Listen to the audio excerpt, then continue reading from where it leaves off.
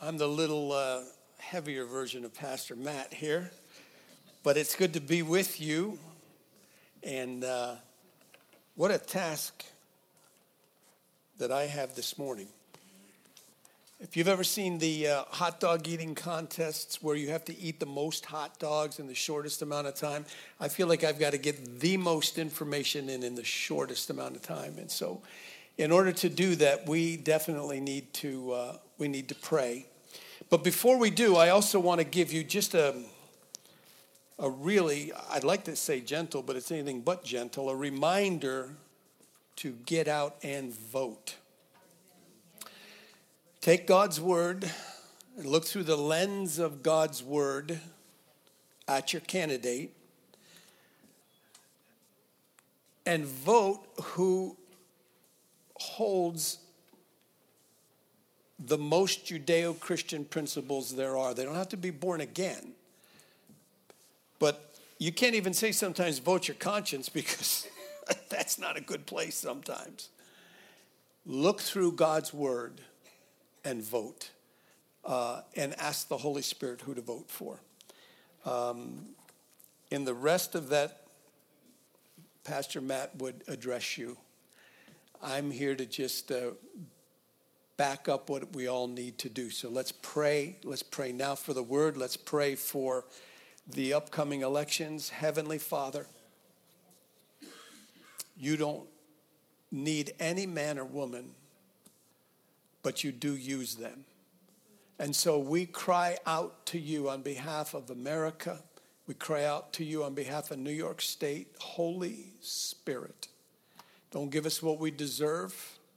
Have mercy on us. Have mercy on the fine men and women in New York State that look to you every day and across this country. Heavenly Father, we ask you to intervene in the affairs of man and to have your way throughout this country. Spirit of God, we are looking to you to do what no man can do. And Father God, we humble ourselves under the mighty hand of God. We thank you that you gave us a mind, and we thank you that you've given us a will and intelligence, but we yield to the leading of the Holy Spirit. Have your way through us. And Lord, even the word this morning, I pray, Lord, that you would open our eyes to behold wondrous things from your word. Father, give us a spirit of wisdom and a revelation of the knowledge of Jesus. Open the eyes of our understanding and help us to see what you would have us to see in the word this morning. Again, we pray in Jesus' name. Amen. Amen. Well, I got to tell you, I am excited because looking out, I'm like looking at a whole new congregation. So many of you I don't know, and it's wonderful. And probably so many of you don't know me, and that's wonderful too. I've been here since 1988. There's a few others that succeed me. But I've been here pastoring since 1988, 95 to 2018 as the senior. And now I have the distinct pleasure to back Pastor Matt and Pastor Stacy just to help in any way that I can. And so what a privilege and what an honor it is to do that. It's just, those two are beyond amazing. And I hope, Teresa, are you able to stay awake this morning? I know you've got a significant birthday today. Okay. She turned 60 today. There you have it.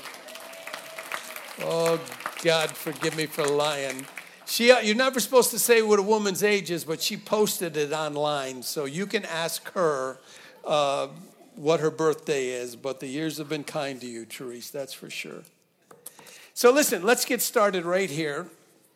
I want you to think of a time when something very notable happened to you, a blessing that brought you tremendous joy and excitement. Just think of that for a moment. A very notable moment where you just got an incredible blessing. I mean, maybe you got a phone call congratulating you on being hired for that dream job, or your dream house or your dream apartment. It's like, hey, it's yours. Someone surprised you with a gift. It just blew you away. Or maybe that hope that's been deferred for years and years and years just manifested. or you won that $1.9 billion Powerball. Now, in almost all of these 6 instances, there's probably a common reaction that would happen, and that is, except maybe for the last one, and that is you would probably go tell someone, hey, I got to tell you what just happened to me. You know, someone gave me a car, or I just got that promotion, or I just met a special person, or I just got healed. Or in almost every instance when something of note and worth happens, wouldn't you all say that you would probably share it with someone? That's right. You'd say to yourself, this good news is not worth keeping to myself. I've got to share it. And I've got to let you in on a little secret here. Oftentimes when I worship and I'm raising my hands, I'm not always singing the words to the song on the screen. Sometimes I'm just in my own world saying, Father, I can't thank you enough for what you've done for me. I am just overwhelmed. I cannot thank you enough for what you've done for me. Much of how I worship the Lord is really through very sincere appreciation for what he's done for me. I'm very aware of what the Lord has done for me. And so that's how I worship him most of the time. Now, if we were to do a word association, what comes to mind when you think Pastor Matt? What word? What is it? Joy. And my word association would be appreciation, thanksgiving, grateful. And so I endeavor to live daily with a thankful, grateful heart, and what follows out of that, because I'm so grateful and so thankful for what the Lord has done. What follows that is I want to share Jesus with anyone and everyone that was as lost as I was, that is as lost as I was lost. Because I'm so thankful and I know what he's done for me, and I understand to the best of my ability the sacrifice that he made, what naturally follows, and I'm not an evangelist, but what naturally follows because of thanksgiving and appreciation is I want to share my faith. Now, I did what Pastor Matt suggested we do the other day. He says, look, you got to get your testimony down to 100 words or less and make it quick. And so I did that. And so here's my testimony. How many of you haven't heard my testimony? There's a lot of you. All right, well then maybe I'll lengthen this a little bit here. But it was the fall of 1973. I was going to Hudson Valley Community College. Can you believe that? 50 years ago I was going to college. That was the third one I went to. A student in my apartment building in downtown Troy, 4th Street to be exact, Little Italy, I might add that. See, now I'm expanding this now. Struck up a conversation with me. A stranger struck up a conversation with me and began to share the importance of being born again. That's what we call witnessing. This person witnessed to me. And my initial reaction was very antagonistic. And I had a very smug attitude toward that, owing in part to bartending that summer before in a biker bar and continuing to bartend on nights and weekends as well. When they told me that I must be born again, that's not what I wanted to hear. And I made that perfectly clear. But you see, God's word is a living seed. It's a living seed. It's more powerful than that seed sometimes that falls into the crevice of a rock and a tree starts to grow out of a boulder.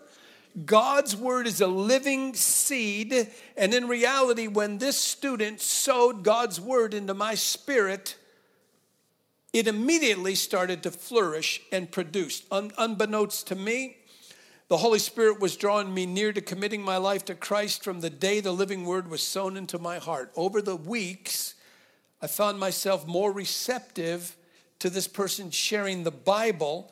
And when I was invited, I actually went to a home fellowship and Bible study. I thought they were all nuts, but I went there and I continued despite my objections and my pride, thinking I know what the Bible says. I never read the Bible in my life. But despite my objections, I found myself being drawn closer to the Lord. You see, God's word unearthed the childhood longing in me to be closer to God, a longing that the burden of sin had long since buried. And I will never forget that life-changing Monday afternoon. I had this overwhelming desire to check out Prospect Park near Hudson Valley Community College. And it was there that I was alone, and in a moment of divine encouragement, I felt this inspiration to pray and to do what this person had said, this is what you need to do to get born again. Out of the blue, this thought came to me. Hey, why don't you ask Jesus into your heart? And you know, God even supplies faith for us to get saved. And so when that thought was shot into my head, my heart said, yeah, I'm going to do that. I will never forget. I was alone in the park, and I said, now Jesus, I don't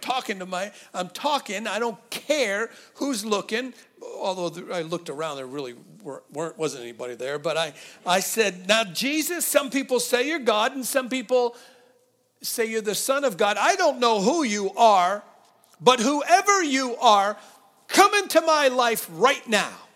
And I meant that with all my heart. Bam! It's like somebody punched me. I fell to the ground and I started weeping and weeping and weeping. I would never do that in public in a million years. And when the tears stopped flowing, I realized that they were not tears of sorrow. They were tears of joy. For the first time in years, I felt clean. The Lord Jesus cleansed me of sin right then and there. And I'm going to explain in a few moments here. He forgave me of all my sins, past, present, and future. And church, let me tell you, I carried guilt. Oh my goodness, I used to go to confession and change my name. And I'd go to 4 or 5 different churches. And one time the priest said to me, Tom, do you think we don't know it's you? I cut him off, didn't go there again. Nothing I did could get rid of the guilt and the shame, but that one moment that I said, Lord Jesus, forgive me of my sins. Gone. 1973. 1973, 49, is it 49 years ago, 50 years ago? How many years have I been born again? What's my name? Anyway. Yeah. That was Jesus. That was Jesus, the power of Jesus. You see, the gospel is good news worth sharing, and that's the sermon title this morning. This gospel is good news worth sharing. Now, it's good news worth sharing, but if you're looking at yourself, or you're looking at yourself in the mirror, or if you're overwhelmed with fear, doubt, and unbelief even about yourself, I can't do that. I'm not bold enough. I'm timid. What if they reject me? Look, what we need to do is we need to ask the Holy Spirit to do for us what he did for Jesus. So many times we're like, oh, I want to be more like Jesus. Well, if you want to be more like Jesus, Luke 4:18, Jesus came in and he said this, the Spirit of the Lord is upon me, the Messiah, because he has anointed me to preach the good news to the poor. He has sent me to announce release, pardon, forgiveness to the captives, and recovery of sight to the blind, to set free those who are oppressed, downtrodden, bruised, crushed by tragedy. That's the Amplified, Luke 4:18. My PowerPoint is a whole lot different than Pastor Matt's. I'm like, turn in your Bibles to Luke 4:18. That's right, turn in your Bibles. Zach, open that Bible. I know I haven't been doing this in a while, but turn in your Bibles to Luke 4:18. That's my PowerPoint. I'm old school, baby. I use an old school day timer. I write. There you go. You can expect God to do for you what he did for Jesus. When you go out every day, when you wake up, Lord, anoint me to preach the good news. You can say, well, what about for a human?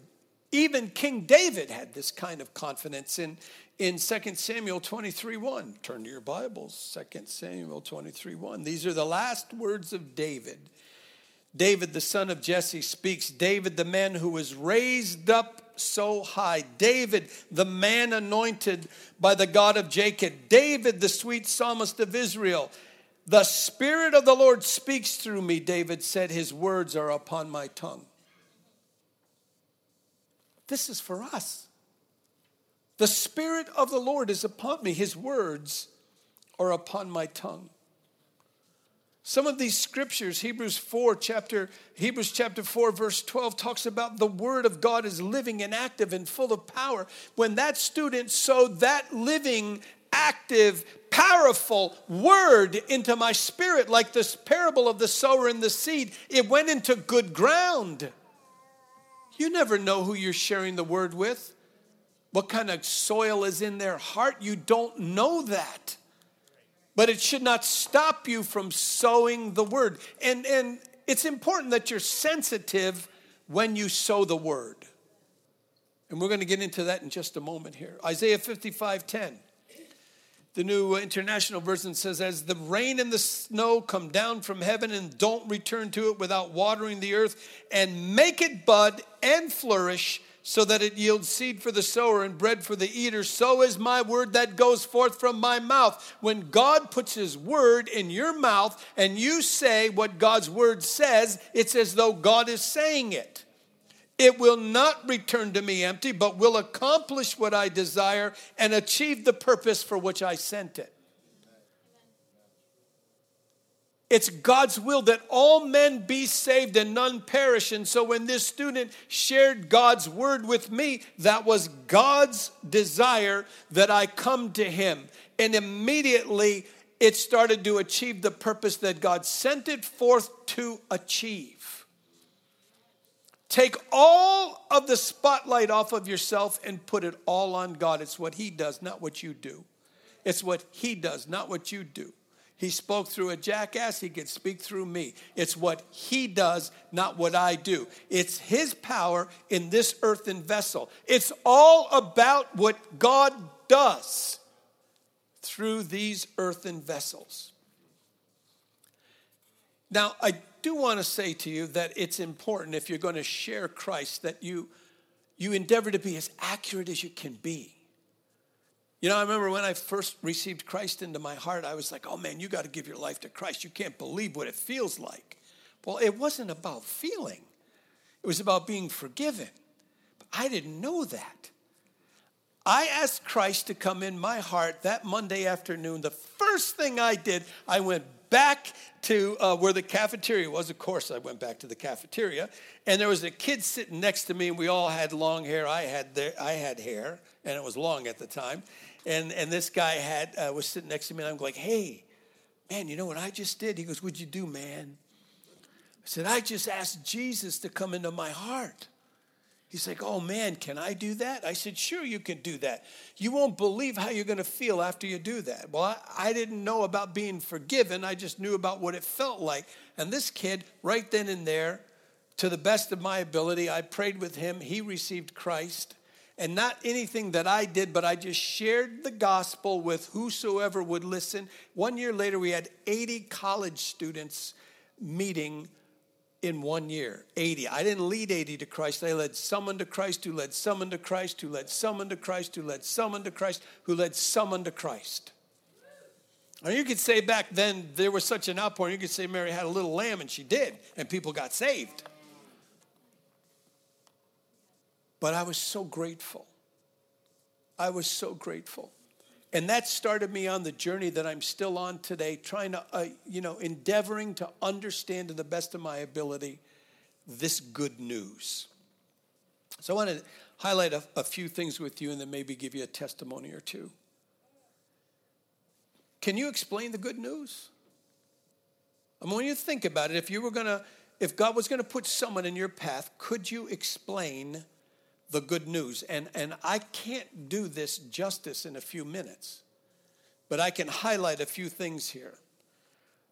Part of explaining the good news starts with knowing why Jesus shed his blood as a substitute for me, becoming a sacrifice for my sins. Now, Pastor Matt was teaching the other day, don't use Christianese. And, you want to be careful that you don't talk about a sin substitute and he was our propitiation and our expiation. I don't fully grasp all those words today. Someone who's unsaved isn't going to understand that. So you pray and you ask God to break it down as simply as you can. And the best way that I know, in the chapter 7, it talks about diagrams, and those diagrams are good, but, and that's great, or gospel tracts. Lynn and I love gospel tracts. Pick a few scriptures out, have them memorized. Sometimes you can carry a Bible with you, pull it out and show someone in the Word what it says. Because the Word is powerful. The Word is powerful. Matthew 26:26, the New Living Translation, we're going to do this shortly, but this is written of Jesus. As they were eating, Jesus took some bread and he blessed it. Then he broke it in pieces and he gave it to his disciples, saying, take this and eat. This is my body. And he took a cup of wine and he gave thanks to God for it. He gave it to them and he said, each of you drink from it, for this is my blood, which confirms, another translation says fulfills, which confirms the covenant between God and his people. It is poured out as a sacrifice to forgive the sins of many. There was a legal requirement that had to be satisfied. When God created everything, he set into motion different laws. We have the law of gravity. We have the law of thermodynamics. We have different natural laws, and then there were spiritual laws. One of the spiritual laws says the wages of sin is death. We all know that? I had something here to show you. The wages of sin is death. How do I know that? Because I've got the Romans Road to Salvation on the pen. You should get one of these pens. It helps you to memorize scriptures here. Romans 6:23 says, for the wages of sin is death, but the gift of God is eternal life in Christ Jesus. That's a law. The wages of sin is death. When God created Adam and Eve, they were created to live forever. When sin was found in them, when Adam sinned, his sin caused that immortality to cease. And now man's days were numbered. The wages of sin are death. And because we sin, we die. Now, not just dead, buried, done with. We die. We're still created to be eternal beings. Even though we physically die, we continue to live on. And so the wages of sin are not just physical death, but they're spiritual death, eternal separation from God.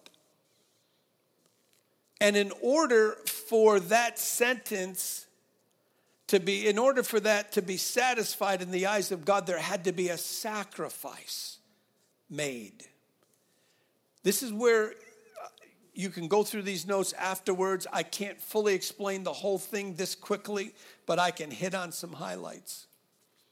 Jesus became that sacrifice that satisfied the divine demands of justice. Jesus became that sacrifice. In essence, he became a substitutionary sacrifice. He died in my stead that I might live. He said, no man's taken my life. I'll voluntarily lay it down. He stepped forward and he laid it down. Jesus did that for me. He forgave me of my sins. So what I understand about this good news is that there are complete forgiveness. I have been completely forgiven of my sins, past, present, and future. Past, present, and future. It's not partial forgiveness. Jesus forgave me totally. Romans 6:20 says this. New Living Translation. Turn your Bibles to Romans 6:20, please. When you were slaves to sin, you were free from the obligation to do right. And what was the result? You are now ashamed of the things you used to do, things that end in eternal doom. But now you're free from the power of sin and have become slaves of God. Now you do those things that lead to holiness and result in eternal life. For the wages of sin is death, but the free gift of God is eternal life through Christ Jesus. I'm telling you, I was bound by sin. I was not a free man. You can argue all you want with me. You won't get anywhere. I knew the habits I had developed. I knew the difficulty it was to break them.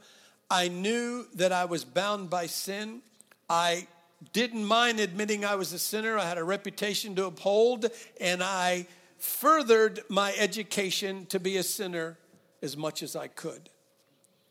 But then, like anything, you can have a few drinks and enjoy it, and then before you know it, you're not just having a few drinks, you become addicted. Those drinks have a hold on you. That's what sin does. Sin is pleasurable for a season, but then it takes a hold of you. I needed to be set free, but I couldn't free myself. My Savior set me free. That's good news worth repeating.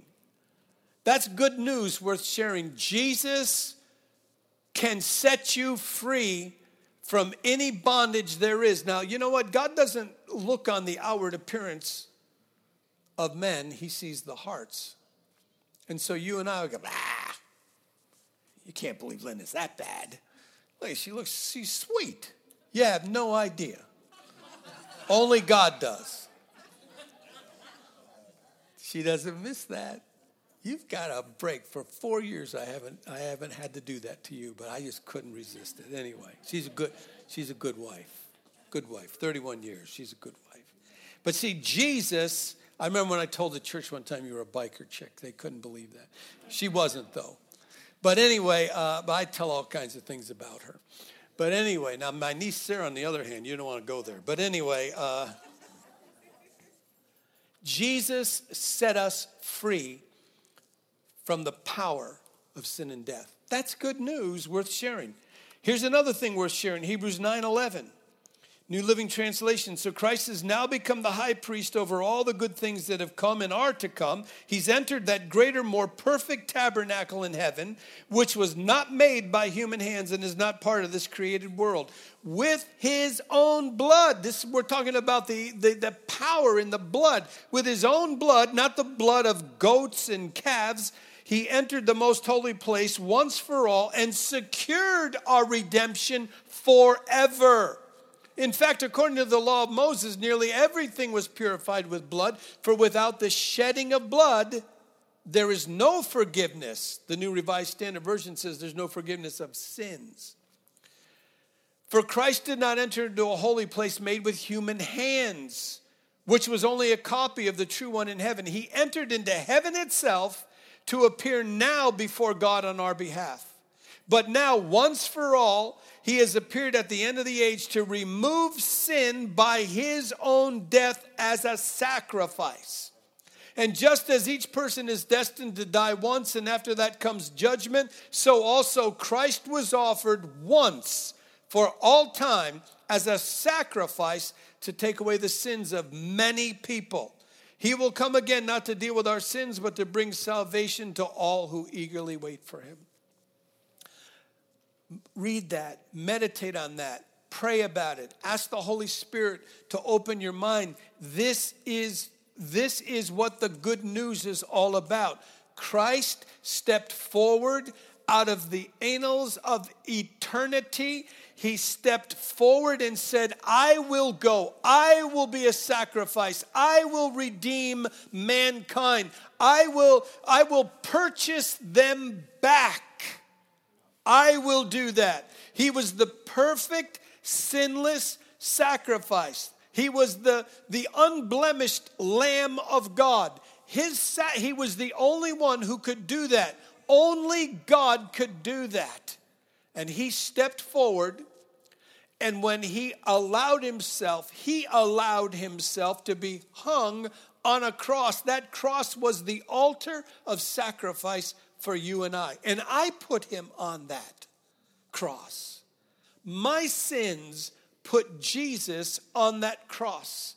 And Jesus shed his blood, because only the shedding of blood, without the shedding of blood, there's no forgiveness of sins. That legal requirement was satisfied by Christ's shed blood.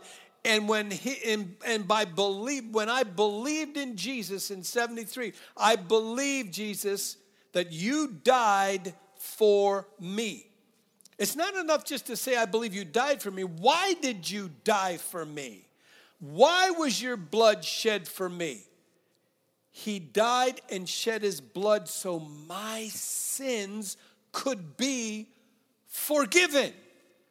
My offenses are blotted out. As far as the east is from the west, they've been removed. They've been thrown into the sea of forgetfulness. I now stand. Jesus, who knew no sin, became sin for me, that I might become the righteousness of God in Christ. I can now stand before God unashamed, not guilty, not my own righteousness, but his righteousness. I can stand before God because of what he's done for me. Oh, that's good news worth sharing, church. The more we understand what God did for us, the better it's going to be for you and I. We'll be able to share intelligently the good news of the gospel of Jesus Christ. Romans chapter 10, verse 13 says, everyone who calls on the name of the Lord will be saved. Hebrews chapter 4, verse 14 says, so then, since we have a great high priest who has entered into heaven, Jesus, the Son of God, let us hold firmly to what we believe. This high priest of ours understands our weaknesses, for he faced all the same testings we do, yet he did not sin. So let us come boldly to the throne of our gracious God. There we will receive his mercy, and we will find grace to help us when we need it most. Oh, that's good news worth sharing. That is good news worth sharing. Paul said, how are they going to be saved if they don't hear someone? How are they going to hear someone if someone's not sent? You don't need to be an evangelist. You just need to be in love with Jesus and so thankful for what he's done. You know, some people sometimes when they share the Lord, they have such a tone, like a harsh tone. Hey, you dirty, rotten, foul sinner. You know, you hear them with the bullhorns screaming and stuff like that. The only time Jesus was ever harsh was with religious Pharisees. Did you see Jesus screaming at the woman caught in adultery? He said, woman, where are your accusers? What about the woman at the well? He said, go and call your husband. She said, sir, I have no husband. He goes, you're right. The other 5 guys weren't, and this one isn't. How harsh was he with her? Pastor Matt mentioned the other day about Zacchaeus. He wasn't just a sinner. He was a great sinner, it's recorded. And Jesus said, hey, Zacchaeus, come on down. I got to have dinner with you tonight. Jesus wasn't harsh with the humble. But you want to get Jesus riled up? God humbles the proud, and he exalts the humble. The proud, arrogant, religious, he said, you whitewashed in sepulchres, you whitewashed tombs. Jesus, he was harsh with the proud. Don't talk to me about being born again. I'm a Catholic, I'm a Protestant, I'm a Methodist, I'm this, I'm that, I'm this, I'm that. Now, I was like that. Don't talk to me about this stuff. I was Catholic. I'm Catholic. And I'm not slamming the Catholic Church. I'm not. There are people that are in the Catholic Church that are as born again as I am. Priests and nuns, just as born again as I am. I just didn't have the good pleasure to go to school. I was schooled by nuns and brothers that, my God, you'd think they went to hell every night. They were like, oh, here's the love of God. Beat the daylights out of me. You think I'm kidding you, all right? Well, anybody my age Forget about it. Yeah, listen, been there, done that. Thank God it's a whole new world. This is good news worth sharing. So why would Jesus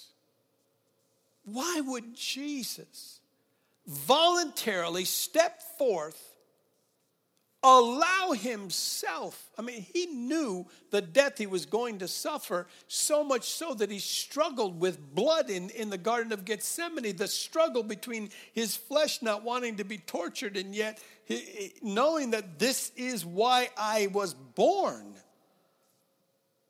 He sweat great drops of blood in that fight. Why? Why would God do that?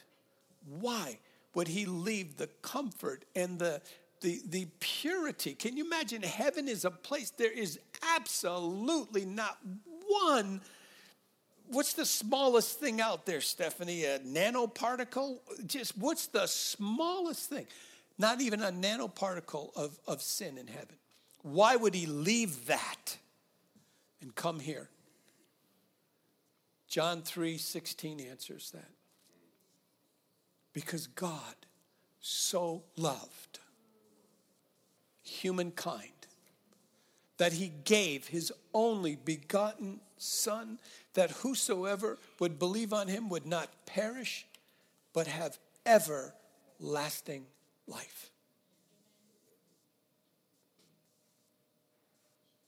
We could not be part of the family of God as mortals who sin, because the wages of sin are death. So we would have died and been eternally separated from God had he not stepped in. God wanted a family. And the only way for God to gather this family to himself was through the sacrifice of Jesus. John's gospel is an incredible gospel. They called him the apostle of love, and he was. And then read all the 5 chapters in 1 John, his first letter, and then his second letter and his third letter. It'll open your eyes. 1 John chapter 3, verse 1 says, how great is the love the Father has lavished on us, that we should be called children of God. That's unfathomable. How great is God's love that we should be called the children of God. This is good news worth sharing. And when you go and you share the good news, it's so important to be quick with an ear and slow with a tongue. You can't just memorize a script, and that script is the same script for every person you meet. Jesus didn't say the same thing to every person. Every situation warranted a word, a specific word for them. God is a loving God. He's a kind God. Don't go off on people. Listen. And while you're at it, enjoy the journey and watch and see what God does for you. Pastor Matt wanted us to share a couple of examples. I don't know if Lynn and I did this the last time, but one of the things that come to mind, we seem to win more souls when we go out in our RV, and I think the reason why is simply this. People are if they're on vacation, they're a little bit more relaxed. They've slowed down a little bit. When you're going to work every single day, say you pull over and you're late for work, you get a blowout, you're on the side of the road, your boss said if you're late one more time, you're fired. So you're on the side of the road, you're almost giving yourself a heart attack trying to jack up the car and change the tire, and some Christian pulls up and says, God sent me here to tell you that you must be born again. It's like, hold on here, pal. I'm about to get fired, and if you want to help me, why don't you help me change the tire? If we can get this tire changed fast enough, I'll be happy to listen to you. But right now, talk to the hand, because I'm about to get fired. Timing is everything. And so I think oftentimes when Lynn and I are on vacation or I'm retired, semi-retired. When we go out in our RV, and oftentimes we're at a campground because that's where we go. Have yet to go to Walmart parking lot, but you know what? You probably find some relaxed people there too. But People are generally more open when they're a little more slowed down.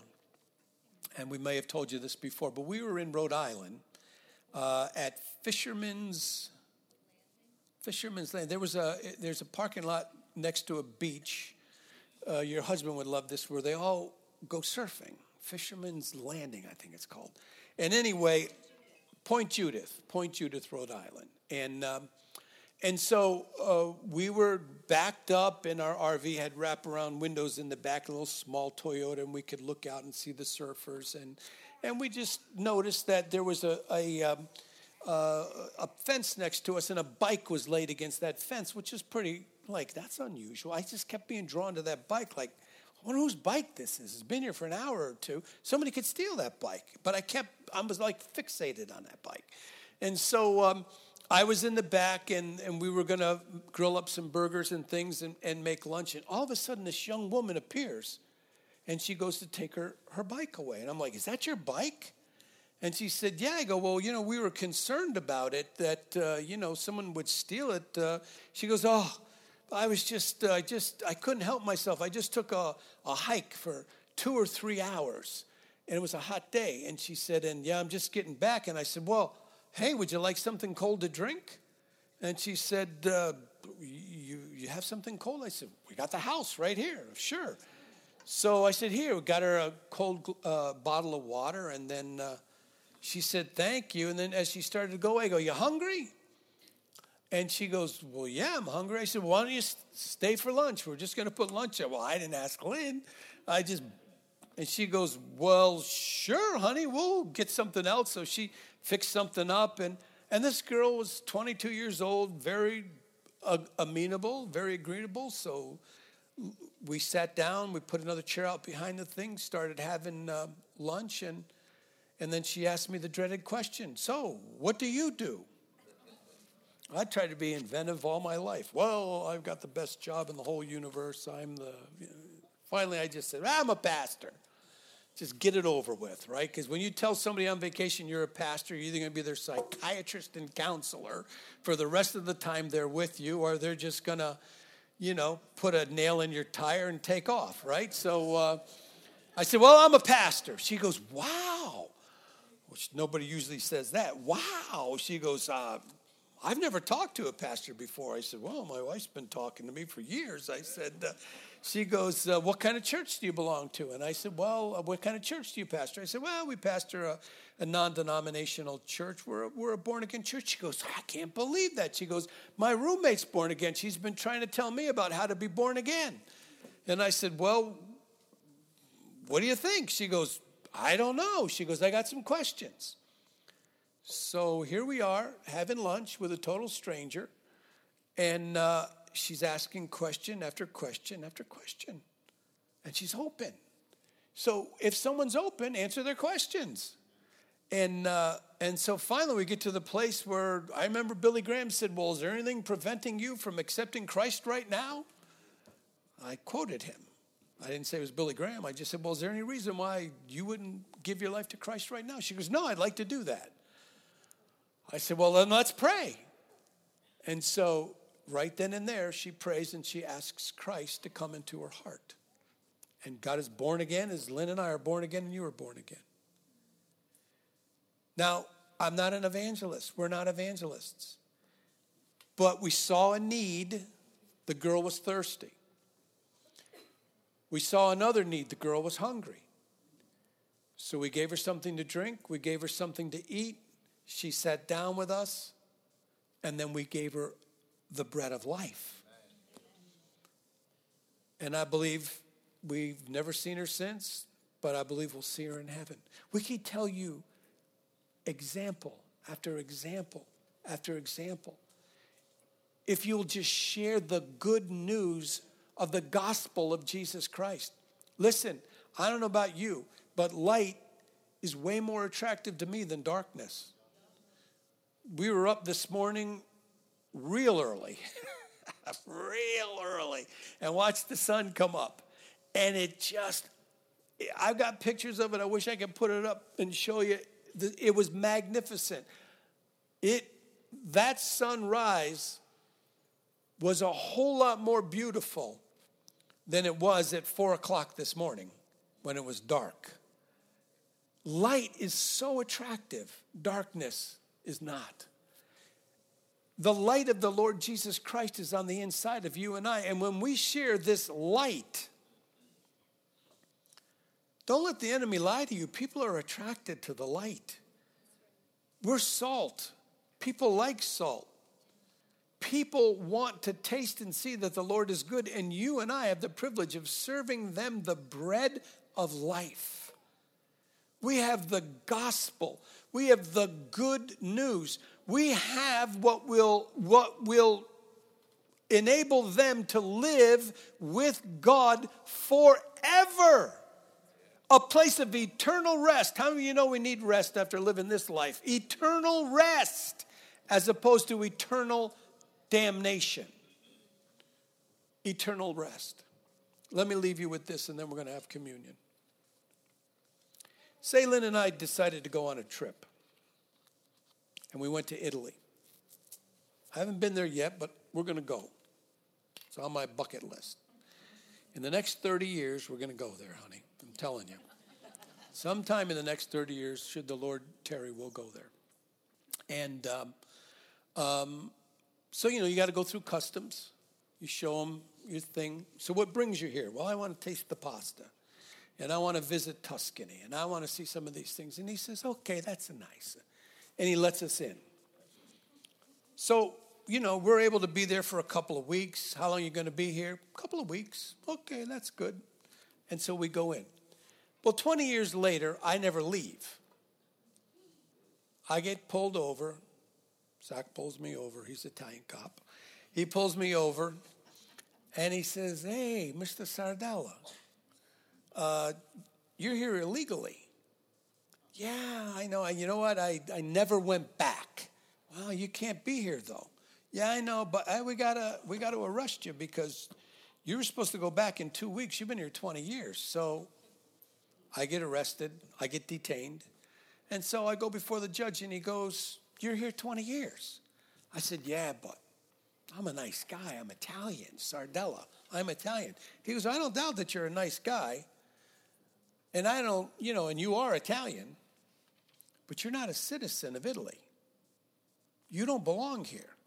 Doesn't matter how nice you are. You don't belong here. You can't stay here because you're not a citizen. Now, some countries allow you to have dual citizenship, but some countries, if you're going to become a citizen of their country, you have to renounce U.S. citizenship. I don't know if I can have dual citizenship because of various reasons, but I don't want to go off on that rabbit trail, but some people can't. You have to renounce the country that you were a part of to go into another country.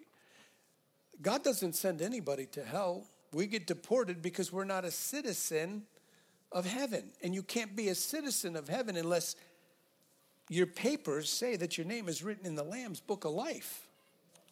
And your name only gets written in the Lamb's Book of Life because of the blood of the Lamb. And when you receive salvation and you believe in Jesus as your Lord and Savior, you get your citizenship transferred from the dominion or the land of darkness into the dominion or the land of his beloved Son. I renounced my citizenship in 1973. I don't belong there anymore. That's not my country anymore. I'm not subject to its laws and its rules. I've been transported, translated, transferred into the kingdom of his beloved Son. Now I can go back there if I want, but I'm not a citizen of that kingdom anymore. And that's the reality of you and I giving our lives to Christ. We become new creations. We obtain a new citizenship. We live according to different standards and rules that even affect how we vote. We don't vote the way we want to vote. We vote according to what, in light of God's word. Everything is different. Old things pass away. All things become new. We're different creations. And that's for you, and that's for me. So I don't want to go any further before we have communion. Let's pray here for one moment. Those of you that might be listening online, anyone in the room perhaps, and you're not certain that your citizenship is that of the King, I invite you to do what I did in 1973. I'm going to invite you right now to exchange citizenship in the kingdom of darkness and become a citizen of the kingdom of God. And the way you do that is you say, Lord Jesus, forgive me of my sins. I believe that you are my Lord and my Savior, and your shed blood not only purchased my salvation, but your shed blood removed the stain of my sin. Your shed blood forgave me of my sins. And I believe that you did that for me, and I believe in you, Jesus. Be my Lord and be my Savior. I ask in Jesus' name. Amen. Now, if you prayed that prayer, it's not the words that I said, it's the heart intent of what I said. If you prayed that prayer, you just became a citizen of the kingdom of God. Your sins are forgiven, past, present, and future. After the service, come up, talk to me. Tell me, hey, I prayed that prayer, and I meant it. And we'll do whatever we can do to help you. Amen? Thank you for listening. Let's have communion together right now. Maybe this will make more sense to you. Maybe this will hit home a little bit more. Lenny, help me out here. I need a little bit of help. The hand is working better now. Thank you. 1 Corinthians chapter 11. Thanks, baby. Verse 23, for I received from the Lord what I also passed on to you, the Lord Jesus. On the night he was betrayed, took bread, and when he had given thanks, he broke it, and he said, this is my body, which is for you. Do this in remembrance of me. This wafer represents the body of the Lord Jesus Christ that hung on the cross. He became a sacrifice willingly. He allowed his body to be beaten and bruised willingly for me. Every time I take communion and I break this bread, I think of the willingness of the Lord to purchase my salvation. And then I just come to tears and say, thank you. I couldn't save myself, Jesus. Not in a million years, but you did. Thank you. Let's break bread.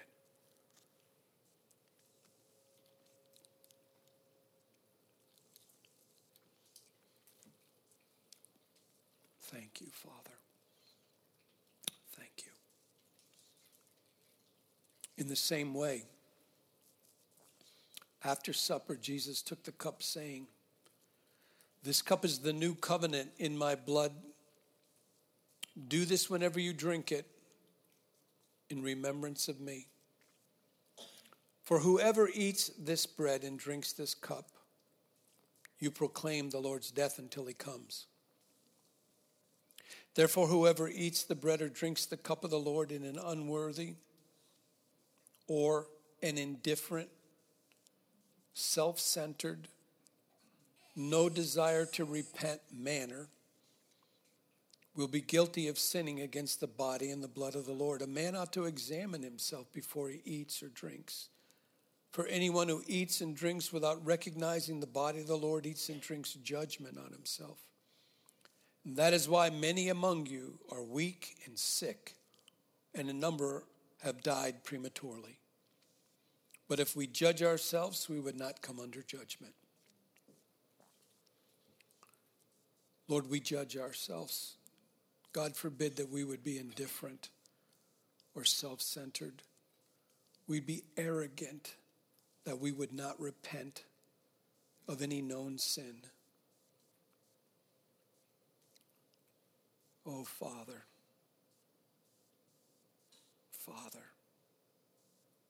forgive me and cleanse me from all unrighteousness, Lord.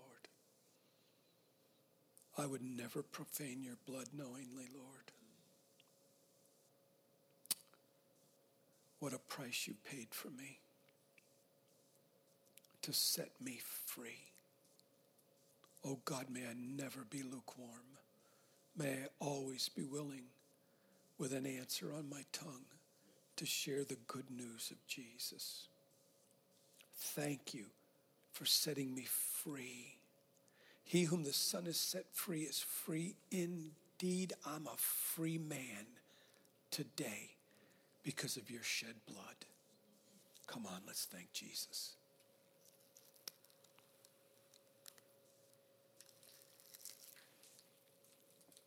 Oh, God, you're so good to us. My God, you are so good to us. Well, thank you guys for your rapt and keen attention. It's always an honor and a pleasure to share the word, to be back in this pulpit. Pastor Matt and Pastor Stacy are incredible. Just before we take the offering, though, I'm remiss, and we do need to pray for them. They had they had a number of obstacles to overcome going out to that conference. And we need to pray them back. Father God, we ask in Jesus' name that Pastor Matt and Pastor Stacy would return without incident, no delays, nothing going wrong. God, you would get them home safely without incident to themselves or their luggage. Planes would be on time. They would get home. We pray in Jesus' name. Amen. Allison, come on up.